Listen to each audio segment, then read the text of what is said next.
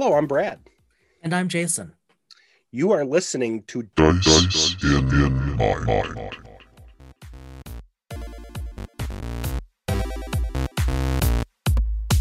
Well, after 1 week going solo, I can say with great seriousness that it's good to have you back, um, Jason, to Thank you, be a sir. partner on the intro and outro. It wasn't difficult to do, but when I realized I was talking to myself, I had to re-record it again because there would be these grand pauses when I was waiting for a snarky response and didn't get it. So um, I'm surprised if we'll get maybe 5 or 7 downloads this week. Or Well, I I wish we think we had. will. I wish we had a heat map. I do this with some of the software that I work with at my company. Oh, yeah. You can heat map where people listen to You a know, specific recording. Podbean indicates kind of aggregate data by country. But yeah, it would be interesting to have a heat map and actually see where people are. Yeah, Yeah, to see how long right. it goes. But that's here nor Right. there. That's Like kind maybe of we're outside really of. popular in Rhode Island. Who Yeah. knows? Well, I'm just talking about heat map within the actual audio where you can actually see um, how many people have listened or watched a recording at a certain point. So if you're recording a Oh, video for school, for example, okay. you can see a heat map and see that it goes dark toward the end, and that tells you Oh, that no one's interesting. listening to the end of it. Okay. So we do that with screen recordings, and it would Yes. be interesting to see um, podcast recordings to see how many of the 5 of you out there who listen to us actually get to the end of the podcast, or if you're air quote telling us you listen to it, but you really just hit the subscribe button out of pity. And you know what? Um, We immensely appreciate that too. that's a good point. Yeah. We let's not split hairs. We Yeah. don't care if you don't listen till the end, although you ought to. Yeah. Yeah. That's where we give away the prizes and everything like that. That's how Right. Jim Johnson found out he's getting his Dyson Mine Smoking smoking jacket. jacket. Right. Yeah. Right. Yeah. So, well, tonight, now that you're back, it's actually, I'm glad you are, like I said before, and it's a great night to be back because Oh um, yeah. we get to talk again with friend of the podcast, uh, Shelly Mazanoble, and she is bringing Greg Tito along. Who's that? And I guess they run a podcast. I've heard of it. I've heard of Yeah. it. Uh, For some game. yeah. For Right. it's called Dragon Talk, and it is Mhm. obviously the podcast of Dungeons and Dragons, The official podcast of the Dungeons and official Dragons. podcast. Yep. Mhm. Sorry, I was going to say official, and then my brain skipped. Um, and they have um, come out with a book, or the book will be released shortly Mm-hmm. from the Mm-hmm. time we've recording this. Yep. Welcome to Dragon Talk, inspiring conversations about Dungeons and Dragons and the people who love to play it. Yeah. And we were lucky Very. Mm-hmm. in for us to get a draft PDF so we could Yeah. actually read it and review it. Well, not even draft. We got advanced PDF copies, as you will. Yeah. Yep. And it's a good looking, well written, truly interesting book.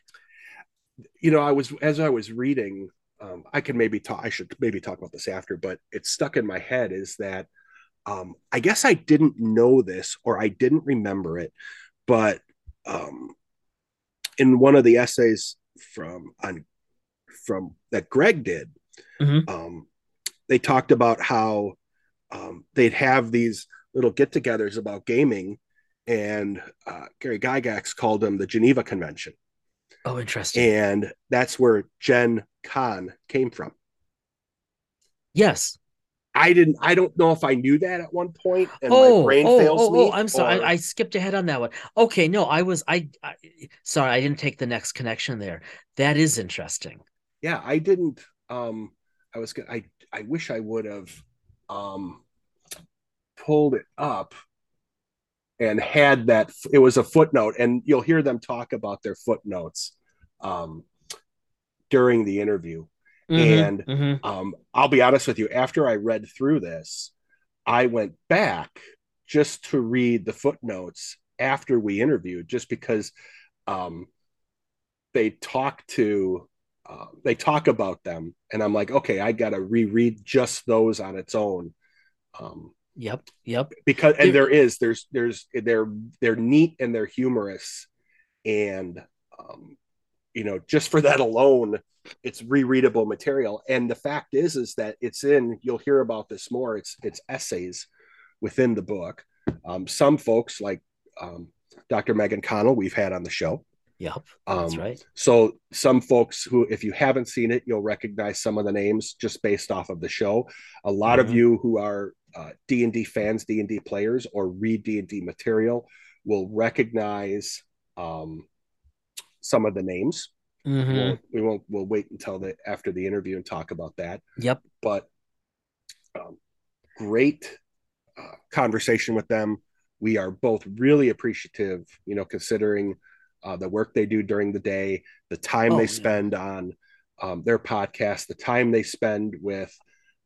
They've been making the rounds for all kinds of podcasts, advertising, and talking about this book, and it was just really, really thoughtful of them to spend a little time with us and do the same. And you'll all hear that because they're both clearly so excited about the book. And case in point, one of the questions we asked, and you'll hear shortly, is essentially how they whittled down their. Oh man, they're not that far away from 400 episodes of the podcast. How did they whittle down so relatively few interviews for the book? And we'll get into that with them, right? This is very much a discussion of what was the genesis of the book, why are they doing this, what do they want to happen because of it, and importantly, so I don't forget, and we'll say this again later, the book has a publication date scheduled for December 5th of this year, just in time for your holiday shopping. So again, Brad and I we've seen the book digitally, and it's just lovely. It is going to be such a neat winter read. Really strongly encourage everyone to pre-order it. Before we go, I found it because this was a great footnote. And just depending off of that, two things. One, as part of a treasure hunt, when you listen, find the part of the discussion that really caught Jason's attention, and you'll know it based off of his discussion and questioning, and then we'll review that at the end. Very good. Yes. And two, I'm just going to read this little footnote. I'm going to give it away. So Greg wrote this is one of the essays. I'm not going to give much away, but he talks about the original conventions they would have, and he calls it was called the Lake Geneva Wargaming Convention, named after its location here in our home state, where I still live, in Lake Geneva, Wisconsin. But gamers referred to it as the Geneva Convention, which was a reference to treaties governing the rules of, obviously, international warfare signed after World War II. Rules of war. It became, anyways, the nickname stuck and was eventually shortened to Gen Con. And I don't think I knew that before. Obviously, Gen Con was named after Geneva, like Lake Geneva, but I had no idea until right now that it was a play on the Geneva Convention. Yeah. So just it is not a book of it is a book of essays, but there is a humor to it. There's great depth to it.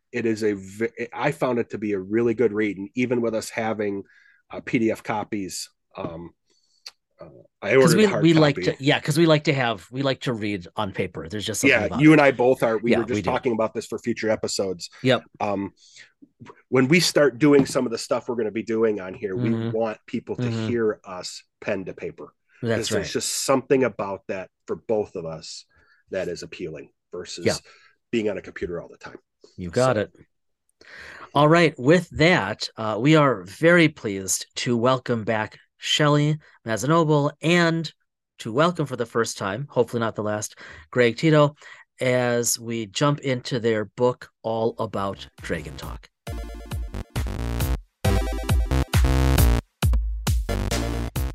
So I was just talking before we hit record here a minute ago that it's probably been almost 11 months to the day really close. That we had Shelley on with us, and was one of our first interviews. It was episode 25.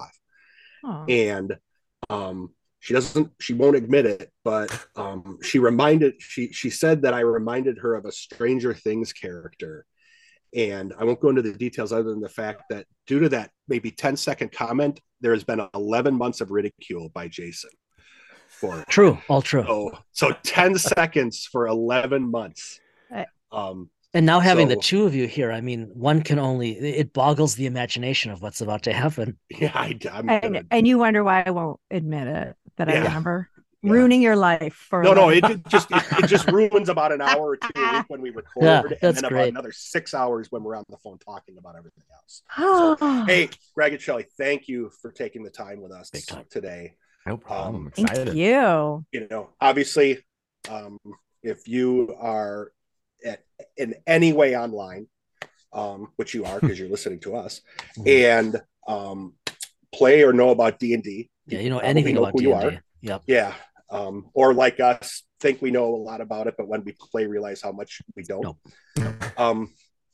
But really, the big reason, just because we like Shelley so much and she was willing to come back, but and she dragged Greg with her. But you have a book coming out, and we wanted to talk obviously anything and everything. You know, people listen, and Shelley knows this is organic. We kind of go anywhere and everywhere, but we really wanted to talk about. You both have a book coming out here over the next few months. So I don't care who goes first, but talk about what precipitated you writing this, and then what is coming. Yeah. Well, I'll give the quick overview of the book, and then Shelley can talk about where it came from. Great. Because it really did come from you, Shelley.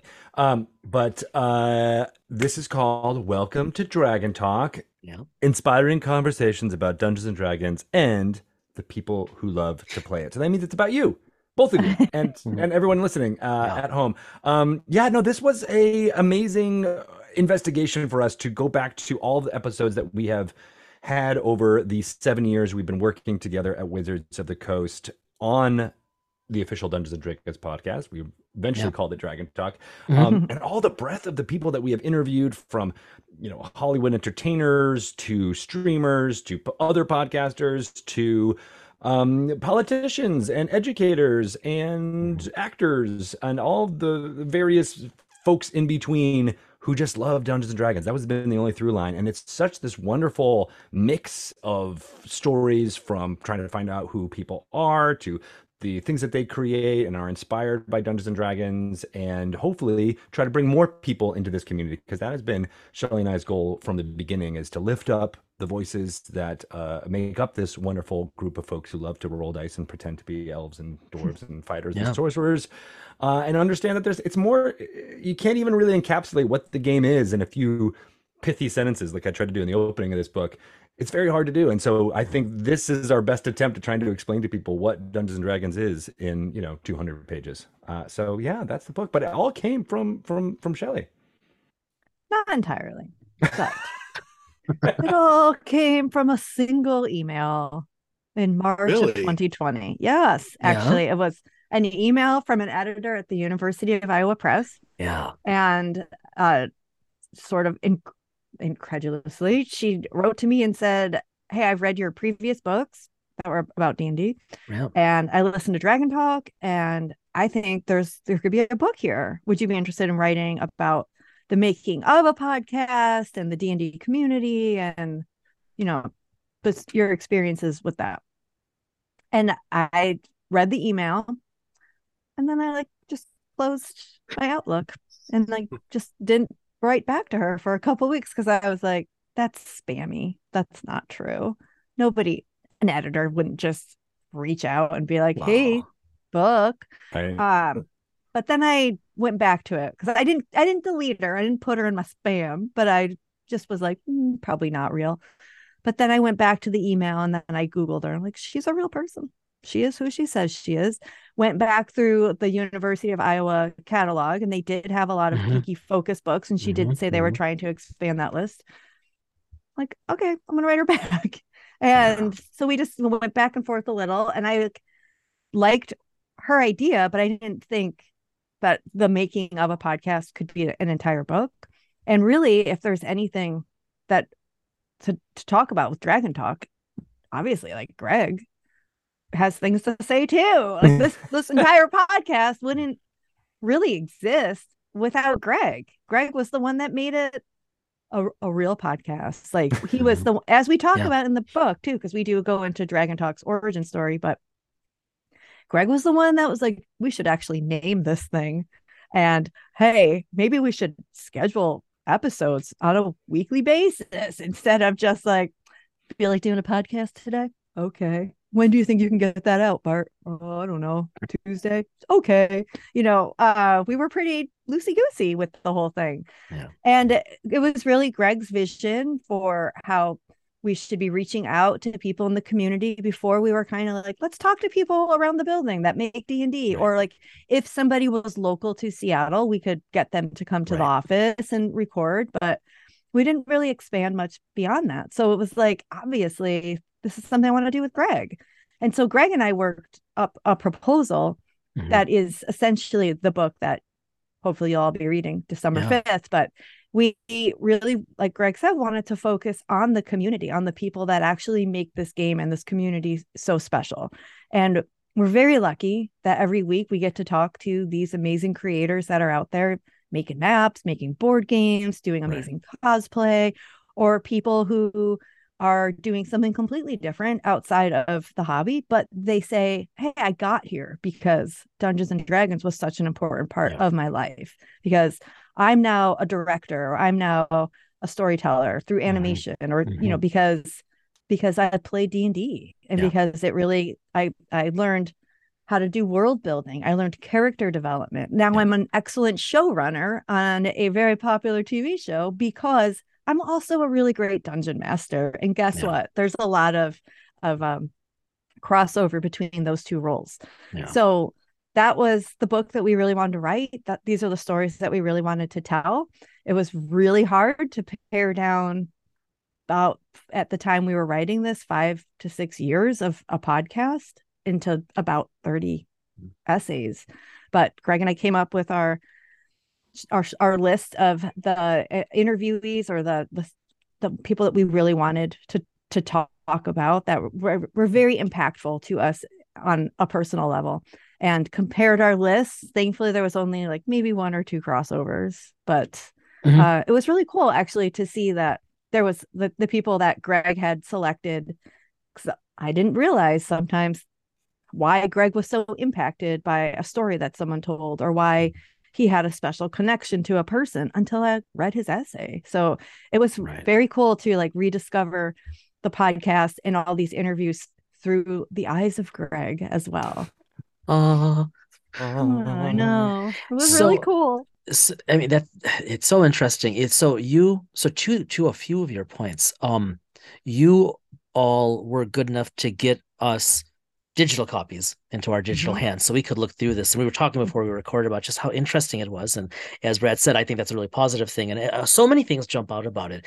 But just in response to what you both just said, and especially you, Shelley, 3 things really stood out to me like right away. One is just the fact that Welcome to Dragon Talk, the book, is being published by a university press.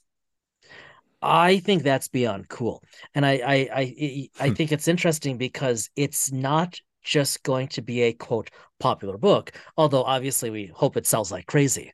But because it's coming out with U of Iowa Press, it enters the pop culture studies lexicon. So, you know, I mean, people will do research that is inspired by this book. Like this is a thing.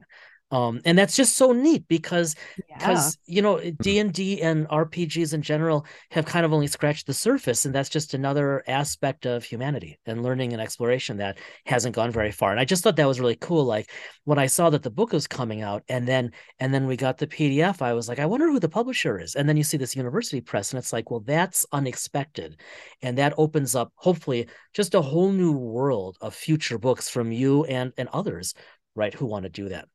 Another thing that really stood out to me is, and you hinted at this, Shelley, your chapters back and forth in terms of writing between the two of you. Normally, you know, when people co-author, you're just writing together, right? You might be splitting the load, but that was really interesting because then we get your voices in each.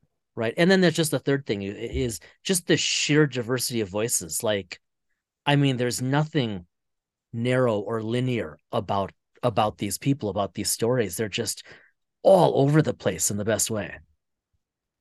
Yeah. I think that was, I don't think we really thought about that when we were doing the proposal for this, but I loved once we finally got to see some of the chapters that we were reading, that it was like, oh, it actually feels like a podcast. It actually feels like I'm bringing my sensibilities to it, my storytelling to an interview, and then we get to hear Shelley's and her aspects and what she found interesting about a certain guest.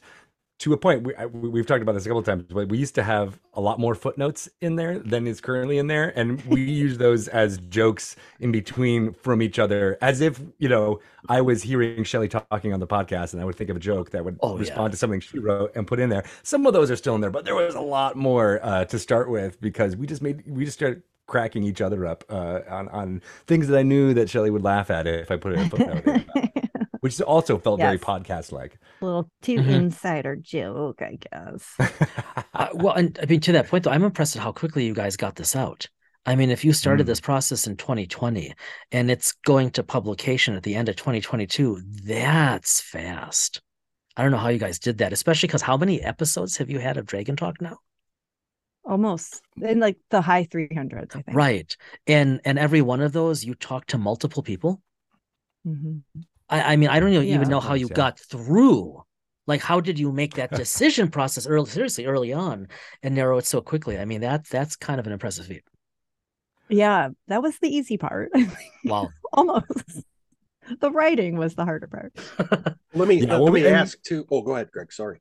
I was just gonna say, I don't think we went and listened to all of our library and picked from there. I think we remember ones, like we had. I remember when we spoke to this person and that was really, really cool and it touched me in this way, and I think I can write about it with this angle. And then we would go back and re-listen to those interviews and then get more substance from it from there. But no, I think to your point, Jason, if we had listened to all of our backlog, that would have taken a much longer process. But luckily we had a few that we knew we wanted to touch on just from memory, and how much how much we continue to talk about them weeks afterwards. You could kind of tell when you're both talking about this, kind of how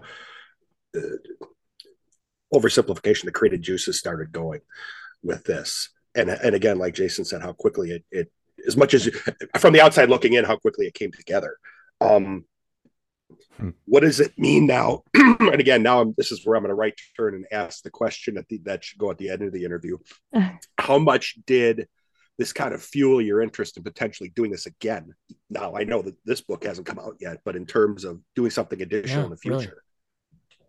You mean as far as like looking back at some of the other interviews that we did? Yeah, or for doing essays. It sounds to me like you were real positive about it. So have you thought about maybe continuing this, obviously beyond the podcast, and just additional writing or anything?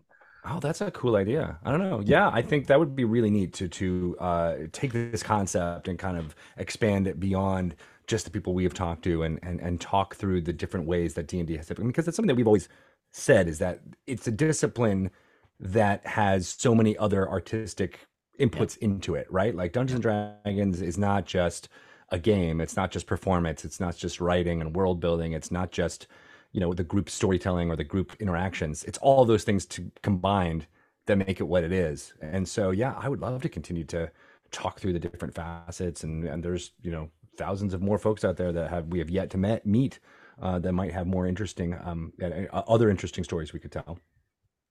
Well, we're interviewing you, but I'm going to tell a quick story, is that when we started getting back into gaming, which was what, Jason, about 7 years ago, maybe, there were just a handful, I want to say 2 or 3 things that when I said to Jason, we should get back into it. Jason likes to listen to podcasts. Even more than I did at that time. Yep. And one of them was yours. Listen to a lot of Dragon That spurred my and it spurred my interest back into D&D, which I played as a young kid, but then stopped in my early teens just because of everything else that was going on. Mm-hmm. So 2 middle-aged guys with a lot less podcast talent than you both have, started playing and then realizing, why not, why not have some people listen to our inane ramblings? And then we actually got people to sit and interview with us. Shelley, for example. And all it takes is a couple suckers early on, and all of a sudden, just the balls are. No, I don't want to make it sound like I'm being patronizing, but I really do believe that what you were doing spurred both of us. Which, it to be honest with you, I think a couple of years back before that would have seemed impossible, just wasn't on our radar. And I have to imagine this, and like Jason said, just the fact that it's coming out of a university press and showing how in many ways we're seeing this becoming mainstream in many ways will spur others' interest in doing it as well. Yeah, because I mean, you guys have had some.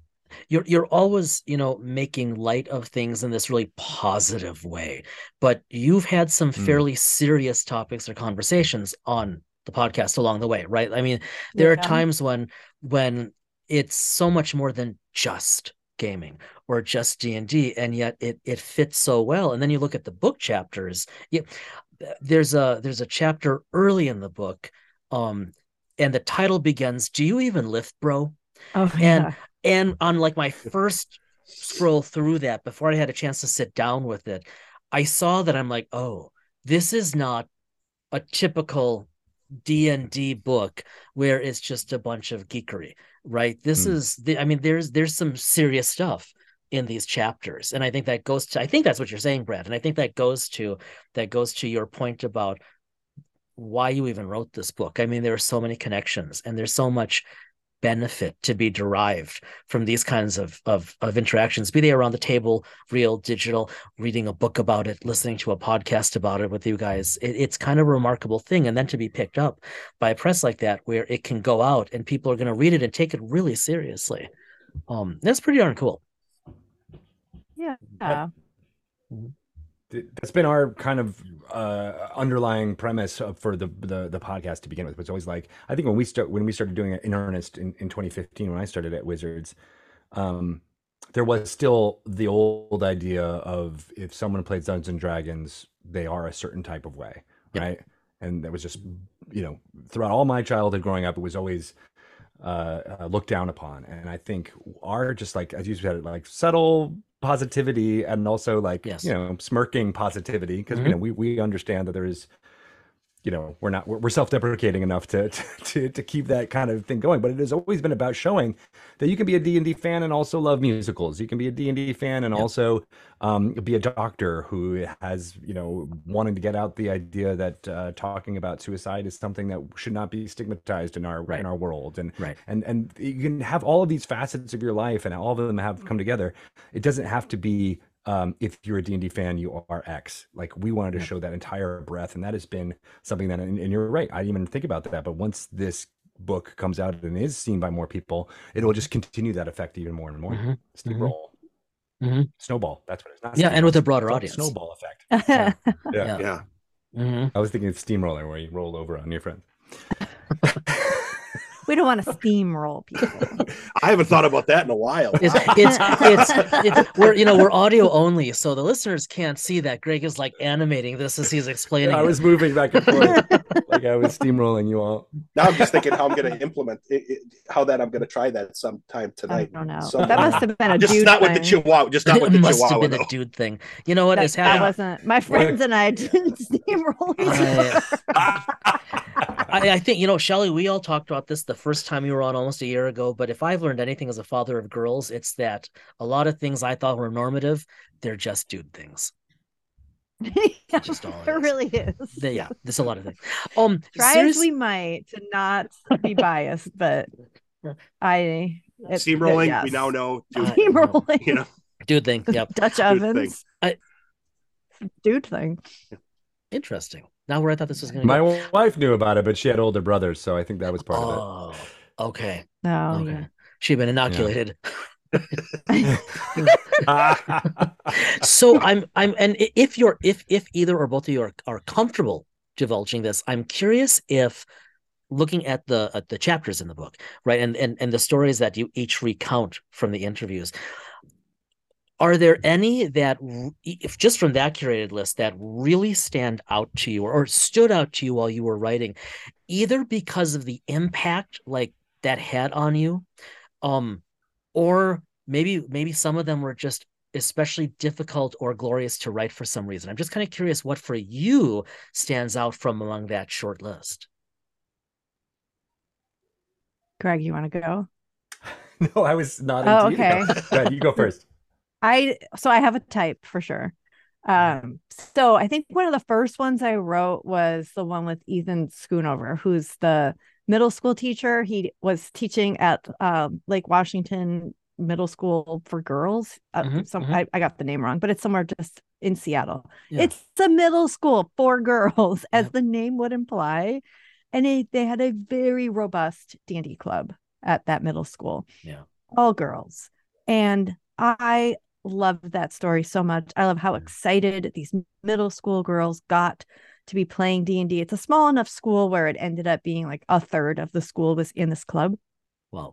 These girls became dungeon masters. Once they left middle school, they went off to high school to start D&D clubs at high schools. Wow. There's a conversation that he recounted to us that I wrote about where one of the 8th graders upon graduation was, getting a pep talk from some of the other girls, and she, about starting a D&D club. And they were like, it's okay. Like, you're going to have to let boys in your club. Like, they're going to have to, like, it's high school, man. Like, there's going to be boys there. And they're like, oh, I know. But they just had such a different middle school experience than most of us girls had. And I love the idea of these friendships that they formed.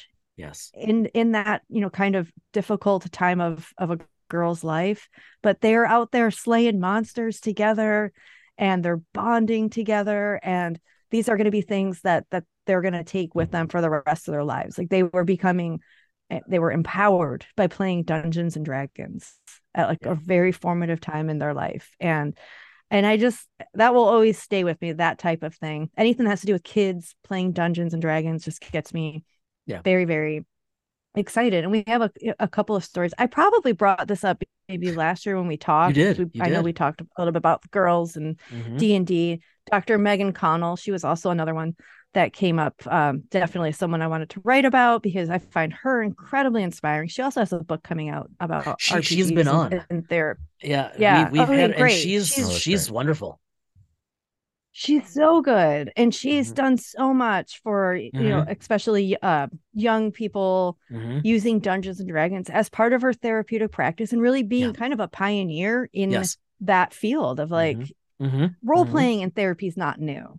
Dungeons and Dragons is new, and so she has new-ish. So she had seen a lot of success with running a group for, again, mostly teen girls, and the impact was extremely powerful on those girls. And Dungeons and Dragons really helped them in a way that, for reasons why they were in this therapeutic practice to begin with. They actually were learning and being empowered by Dungeons and Dragons, by our little game. And this is what you guys talk, that just blows me away. Yeah, you talk about this stuff essentially every week. That's just like so above and beyond just entertainment, which it is, and it should be, and everybody should have fun when they're out there playing Dungeons and Dragons. I'm not saying like, if you haven't discovered something profound about yourself, you're playing it wrong. No. It is a game, and it is entertaining, and we do have a great time playing it. But there are profound impacts that it can make on people's lives. And I think even if you don't realize it happening, like if you're a 10-year-old kid and you're just loving Dungeons and Dragons, and like 20 years later, you're still a really avid reader, and you can actually write some really great emails, and you become a communications manager at a game company like Greg Tito. I don't know. Like, maybe, there's skills that were happening that you didn't even realize were happening, but Dungeons and Dragons helped get you there. So totally.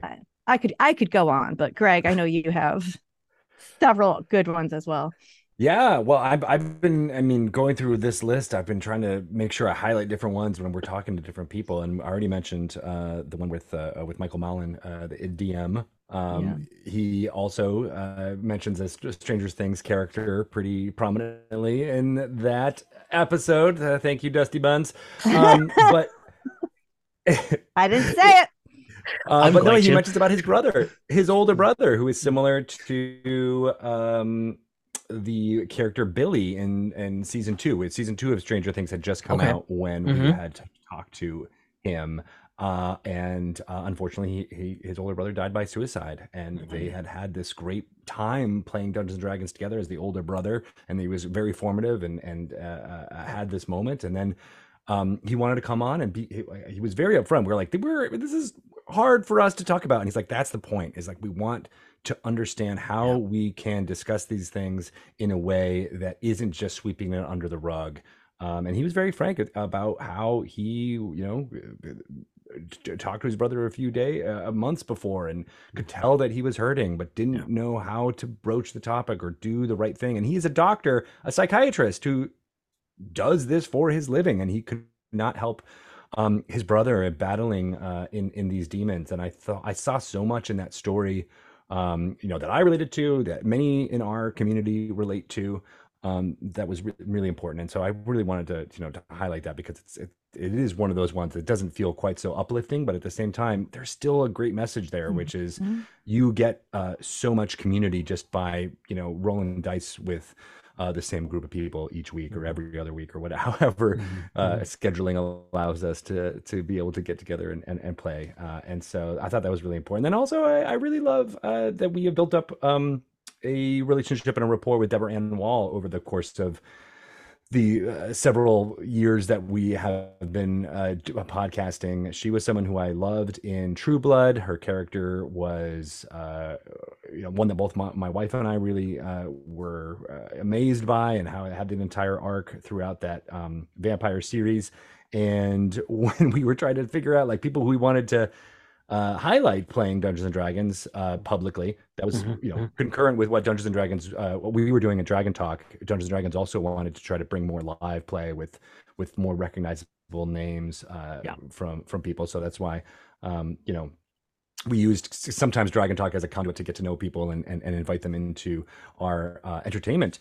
And when her name was put forth, we're like, oh, but she would never do it. We heard maybe she likes Dungeons and Dragons, but we don't know if this will ever, manifest itself in being a reality. And then it was, and we were able to actually communicate with her, and she's just such a good proponent of everything that we've been saying about Dungeons and Dragons. She lives and breathes it, and we don't even have to do any prompting. She'll just be like, oh yeah, everything about Dungeons and Dragons is fantastic. I love it for the reasons. I routinely run it for new people that she meets in the entertainment industry, and she's got like a module in which she always kind of throws at new people that she's always ready to constantly proselytize about why this is so great. But then also she's an actress who there's ups and downs in that profession, and she was very frank about that and how it related to the joy that she felt with Dungeons and Dragons. I love that she was like, D&D brings me joy each time, and I don't know if I want to meld it with my professional life or not, and what that means. And I thought that was a really kind of interesting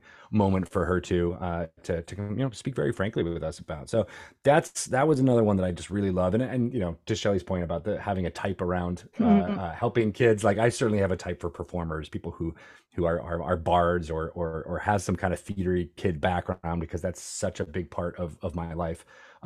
Especially when I was younger, and how I got that camaraderie from drama school, less during my adolescence with Dungeons and Dragons than a lot of people do. I had that, and I went back to D&D after I had that. So it was really nice to always bring forth those people, because they're theater people. It just feels like we were able to kind of always communicate about something in a way that makes sense and get it. So.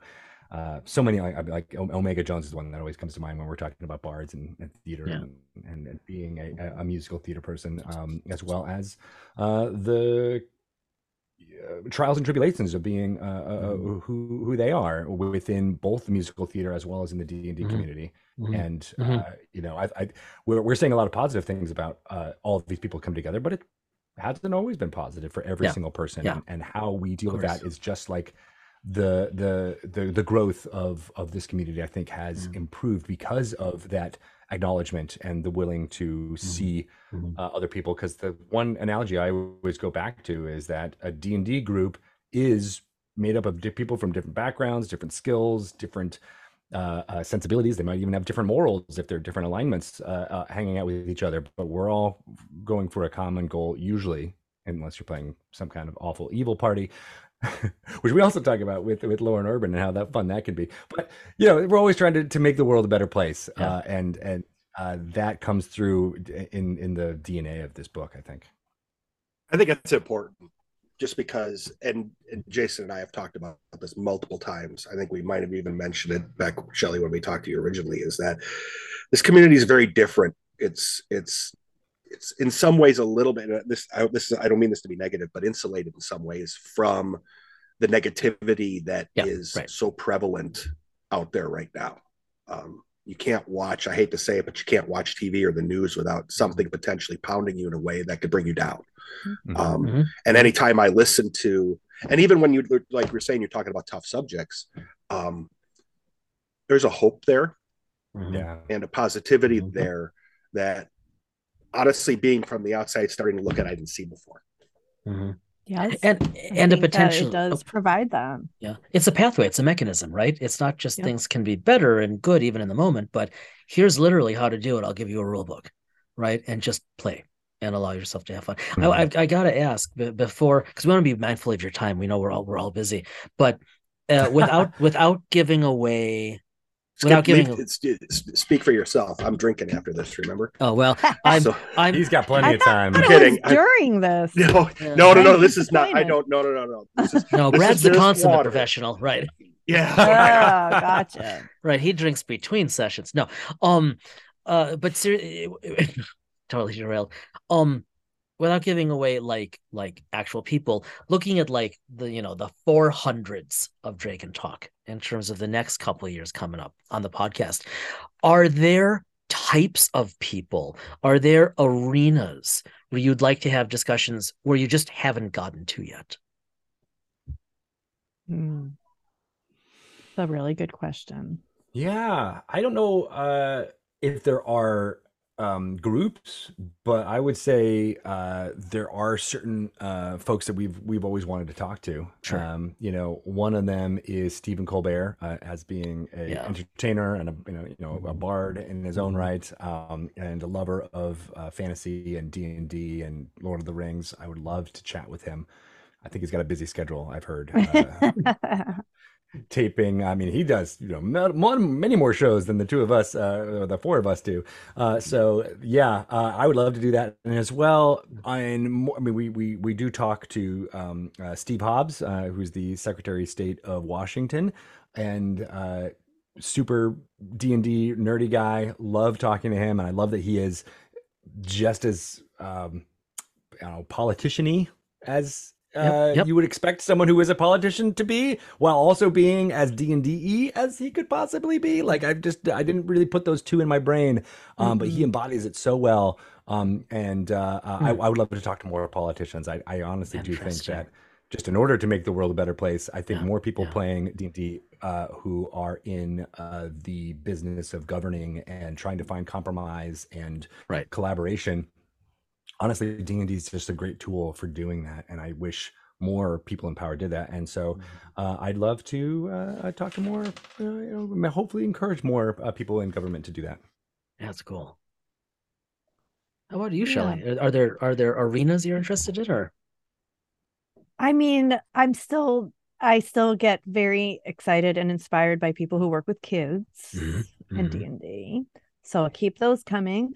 I am also very interested in just talking to people who are outside of the norm of what you think a D&D player looks like. I just am very excited about shining a light on the entire community and just making sure that people like me that maybe did not think there was a place for them in this hobby are so wrong, and that they can actually, see themselves in this community. So I love talking to people who are newly discovered of D&D. They are just full of excitement and enthusiasm for what this game has taught them or brought to them. I love those types of conversations. And I really like talking to dungeon masters. The How to Be a DM segment has been really inspiring to me. And just learning about how the different ways that people tell stories and how they bring people around the table together. It's really powerful. That's really cool. Thank you so much, both of you, for spending time with us. Shelley, again, for putting up with us. It's becoming an annual event now. I think it is now an annual count event. on it.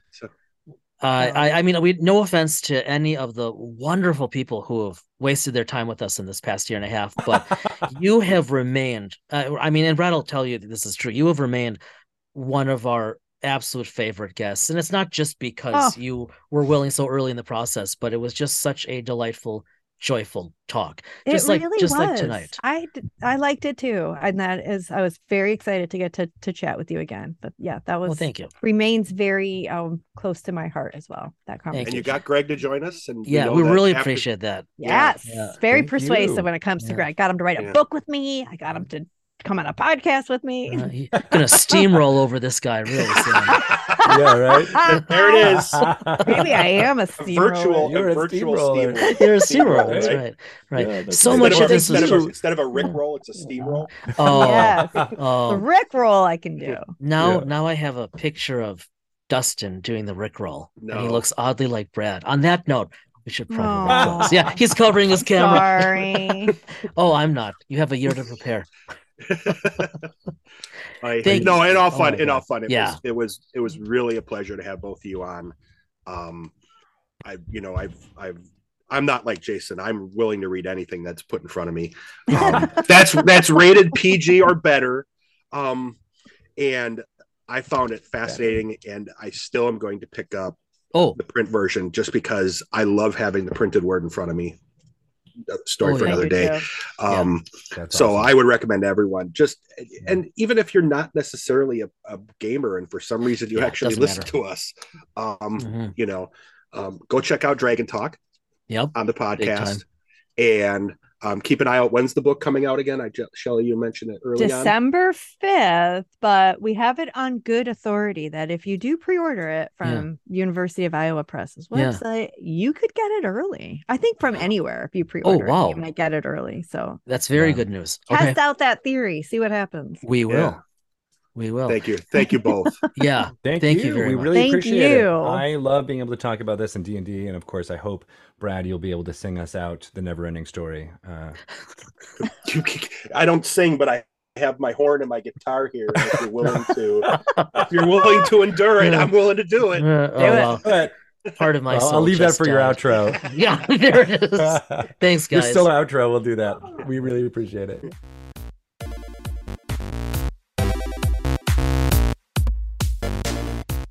That was as cool as I expected it to be. It really was.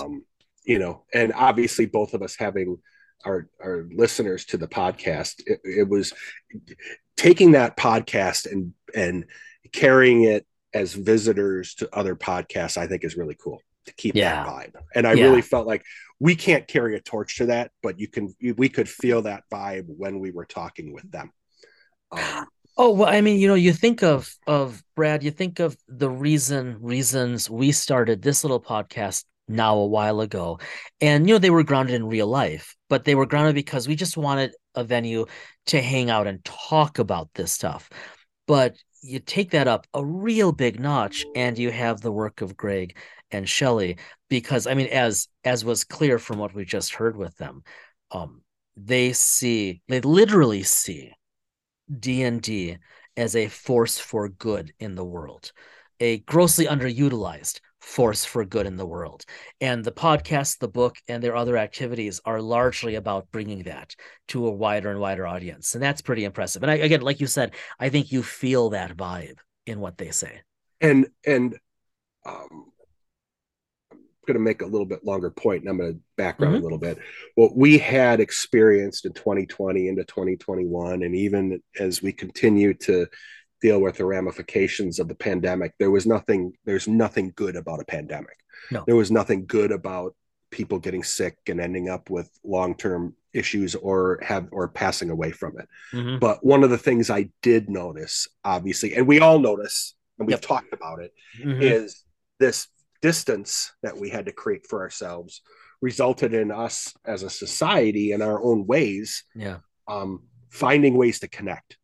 Yeah. And one of the cool things I thought, ignoring the terribleness of the pandemic as much as, and I don't want to, that's a bad way of putting it. Nope, you're not, but you're not minimizing it. Nope. Is how people found ways to be creative and connect and do that with games. Yes.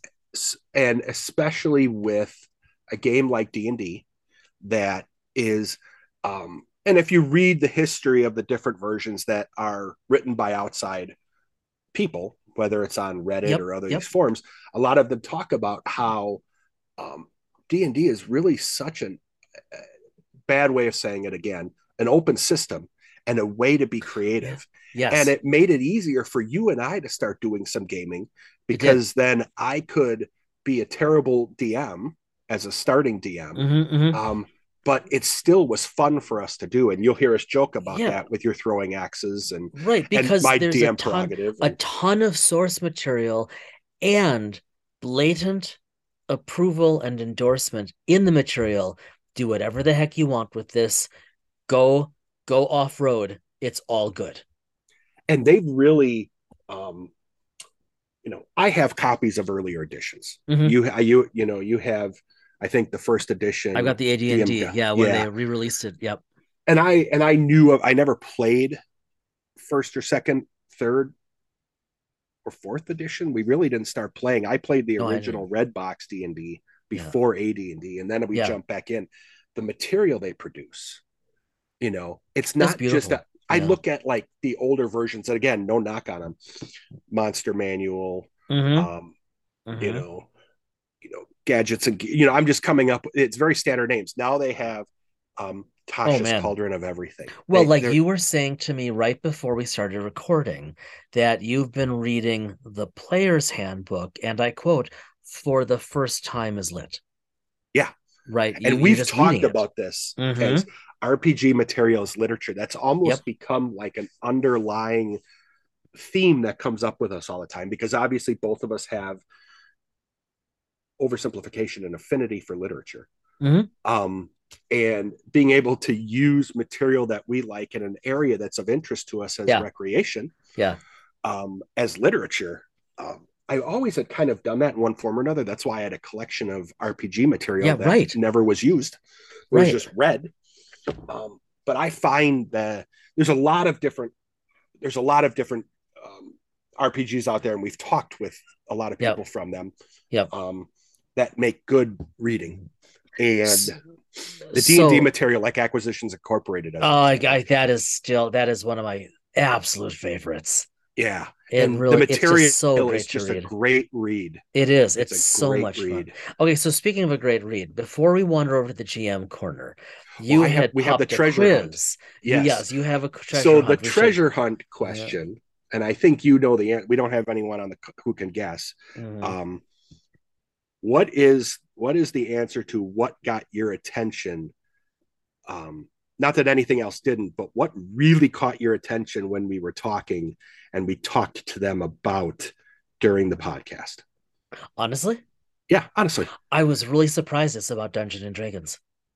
Okay, that was not what I was going to say. And you know full well I wasn't going. Nice try. I continue to be rather taken by the fact that Welcome to Dragon Talk, the book, is being published by a university press. And that's the correct answer. Yep. That I just think that is so cool for multiple reasons. Let me ask you, because obviously you are a professor, you have a doctorate, you are a writer. Do you think that a university press publishing like this offers yet another point on the idea that it's becoming more and more mainstream? Yeah, like I said, like everyone heard in the interview chatting with Shelley and Greg, I think certainly the possibility is there. The fact that a university press is running this title suggests that suggests that this is a topic of discussion and of inquiry that is coming to be seen as increasingly legitimate for study. And we could have a whole discussion, even an argument, certainly a debate about whether that even matters. But just the fact that let me that's interrupt. happening, I think the idea of research and study, in my opinion, not being in that field, I think there's legitimacy in doing that for anything. Yes, agreed. So I between you and I debating, there's no question about that, as far as I know. But yeah, go ahead. Sorry, I interrupted that just because I wanted it to be clear that you and I believe that, in I think very similar ways. There's good reason and need to study everything. Absolutely everything, right? And I mean, I love that you bring this up, Brad. I have said to so many classes over the years, there's no such thing as a question that can't be answered. There's no such thing as a topic that can't be explored or studied. No question is ever off limits. Instead, the challenge is, do we have the technology to ask the question? Maybe that technology is a paper and pencil test. Maybe it's some kind of fancy, device in a particle collider. I mean, whatever it is, and everything in between. Answering questions about the cosmos is a matter of technology, not of the questions themselves. If we don't know how to ask the question, that's because we don't yet know how to ask the question. We'll get there. And so, like with Welcome to Dragon Talk, the book, the fact that it's been picked up by University Press is just neat, because again, I think there's the potential to spur on greater inquiry. There are, to my knowledge, 2 or 3 academic journals that focus on RPGs, and it's very, very niche. I mean, my research is pretty niche, but that stuff is really niche. Like I really had to go looking for them a while back. And when you see academic presses picking up books like this, running them, that just kind of says to a much broader range of people, of readers, of investigators, of scholars, hey, there's a way to get this out. And so that motivates more questions and more writing. I think that's great. No, and that's what I'm always fascinated to hear your take on it, because I live outside that world. So I'm always fascinated, this in all seriousness, for me to get, you're my window into it. And the idea, we have connections with folks out on Twitter and all that who are psychologists, who, and we've talked with people about that, related to using RPGs as a therapeutic tool and whatnot. So, and obviously we all know there's creativity, there's organizational, I can think of myself, having a master's in business, the ways that I could use RPGs, role playing and things, analog type gaming, as a tool in team building and anything else. When you you look at Dr. Megan Connell, who's you mentioned before, who's been on our podcast, and she has the first ever book coming out on RPG based therapy, from an academic press, not a university press, but from a really credible, really significant academic press. I mean, this stuff is coming, right? It's only a matter of time until we can apply it to stuff like you were saying, like business. I mean, come on, wouldn't a corporate workshop be a lot more interesting if you were slaying dragons than talking about mission and vision? Yeah. I can think of many ways on a daily basis where I feel like I have to slay a dragon, and I end up as a burnt cinder, or play the bard. Yeah, which I still would. I know we did a one shot with me as a bard, but that's I meant in real life. But I've failed as a bard in real life. I'm more. I don't even know what I would consider myself. Look, I every time I think of Vox Machina, I think of you as a bard. Yeah, that's unluckily for me, I don't have that type of skill set that in any of those areas. Yeah, exactly.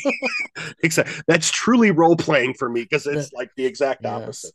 So as we move to the GM corner, I am interested, looking in the window as you and I continue to talk about this over time and continue to see the evolution of role-playing games, cosplay, whatever it is, as a tool to unite, as a tool for therapy, as a tool to rebuild those connections that we lost and are struggling to rebuild as part of the outset of the pandemic, as long as the pandemic stays away and we don't have this crazy XBB variant that everyone's talking about.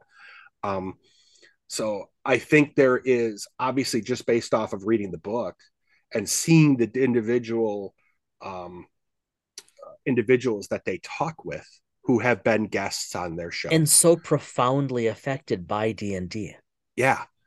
And it's not a, Greg talks about this, I believe, if I remember correctly, early on in the interview. It's not a game for the pocket protector, thick glass wearing crowd anymore. And it really never was. Though they're still welcome. Oh, sure. Everybody's well. I mean, but they weren't welcome, you and I wouldn't be talking about this, right? This is true. So, yeah, sorry. I jump back in just because I think the academic potential, and that was the other thing I did allude to it, and I didn't want to come across too harshly, is, I wondered if they had additional material they didn't use that could potentially be like a second book. Fingers crossed. And, and obviously I didn't want to jump too far and minimize the importance of this book coming out. No. But having read it, I am anxious and ready for more. Yeah. Should they decide to do that. Yeah. All right. So let's wander over to the GM corner. You kind of mentioned the player's handbook stuff, so I'll come back to that. But what's been on your desk, or what will be on your desk? It's sort of on my desk. I am continuing. You and I have talked about this. I don't know if I brought this up in an episode. I don't know. I have been keeping my eye on Ironsword Starforged. Just going to call it Starforged. I'm very intrigued by. I didn't come across it until well after the Kickstarter campaign, and so I missed all of that, and so I've been following the updates. I've discovered this week, with gratitude, that the makers, thank the maker. I've discovered that they have that they've put out on their website a number of free PDFs that give you some tools, including some cool world building stuff. What is it called here? It's on my desk. The Truths Workbook. Just everyone knows how much you and I love world building. And I'm just very intrigued by this game. It's a far future sci-fi kind of novel approach with a really interesting dice mechanic. We haven't talked dice mechanics lately, but I was curious. I didn't want to go down a rabbit hole, but I was going to ask you, what does the dice mechanic look like to you? So, okay, I've got to do this by memory, and I've only looked at a PDF a couple times, but so you have a D6 and Starforge people, if I get this wrong, I apologize. If you feel the need to send me a book to correct me for my education, I'll accept it.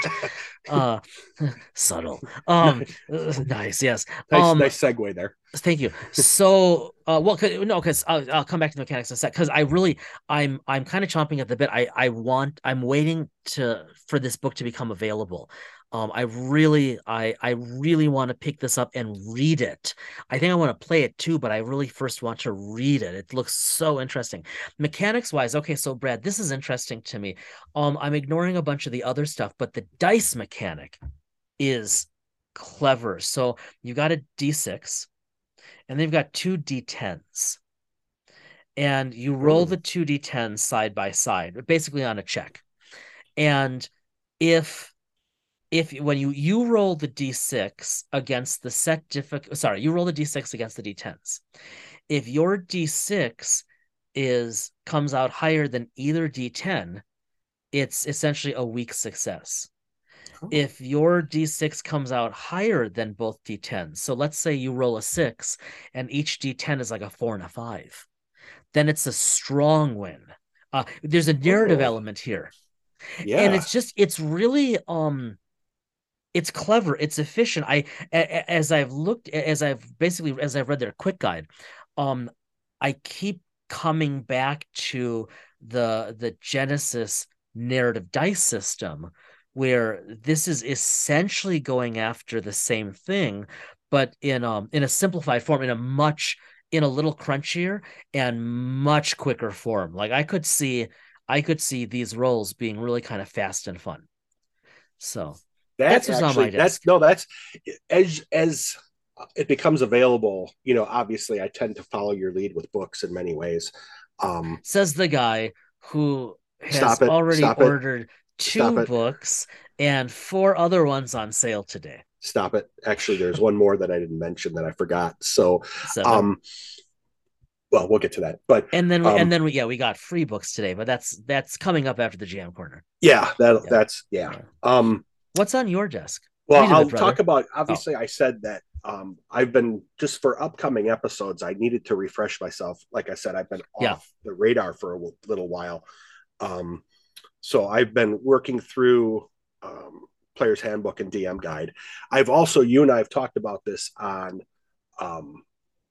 when we've text chatted and all that. I've been reading the resource documents, the actual in effect. Yeah, you've been sending me a bunch of links. Yeah. Yeah. And so I've been reading the under material behind it, and just the fascinating. SRDs. Yeah. Yeah, the SRDs. And I've really, with no disrespect to other games and all that, I've really had to kind of set them aside for the moment because of the stuff that's coming up in the next few episodes with us, where we're going to do some duetting type of work. And I've really, as much as there's stuff that I want to read that's outside of the high fantasy realm, that's where my focus is right now.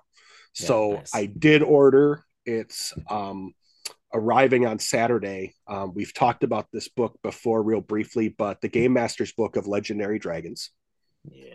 And we're going to be talking with someone about that in the future, but I ordered the book.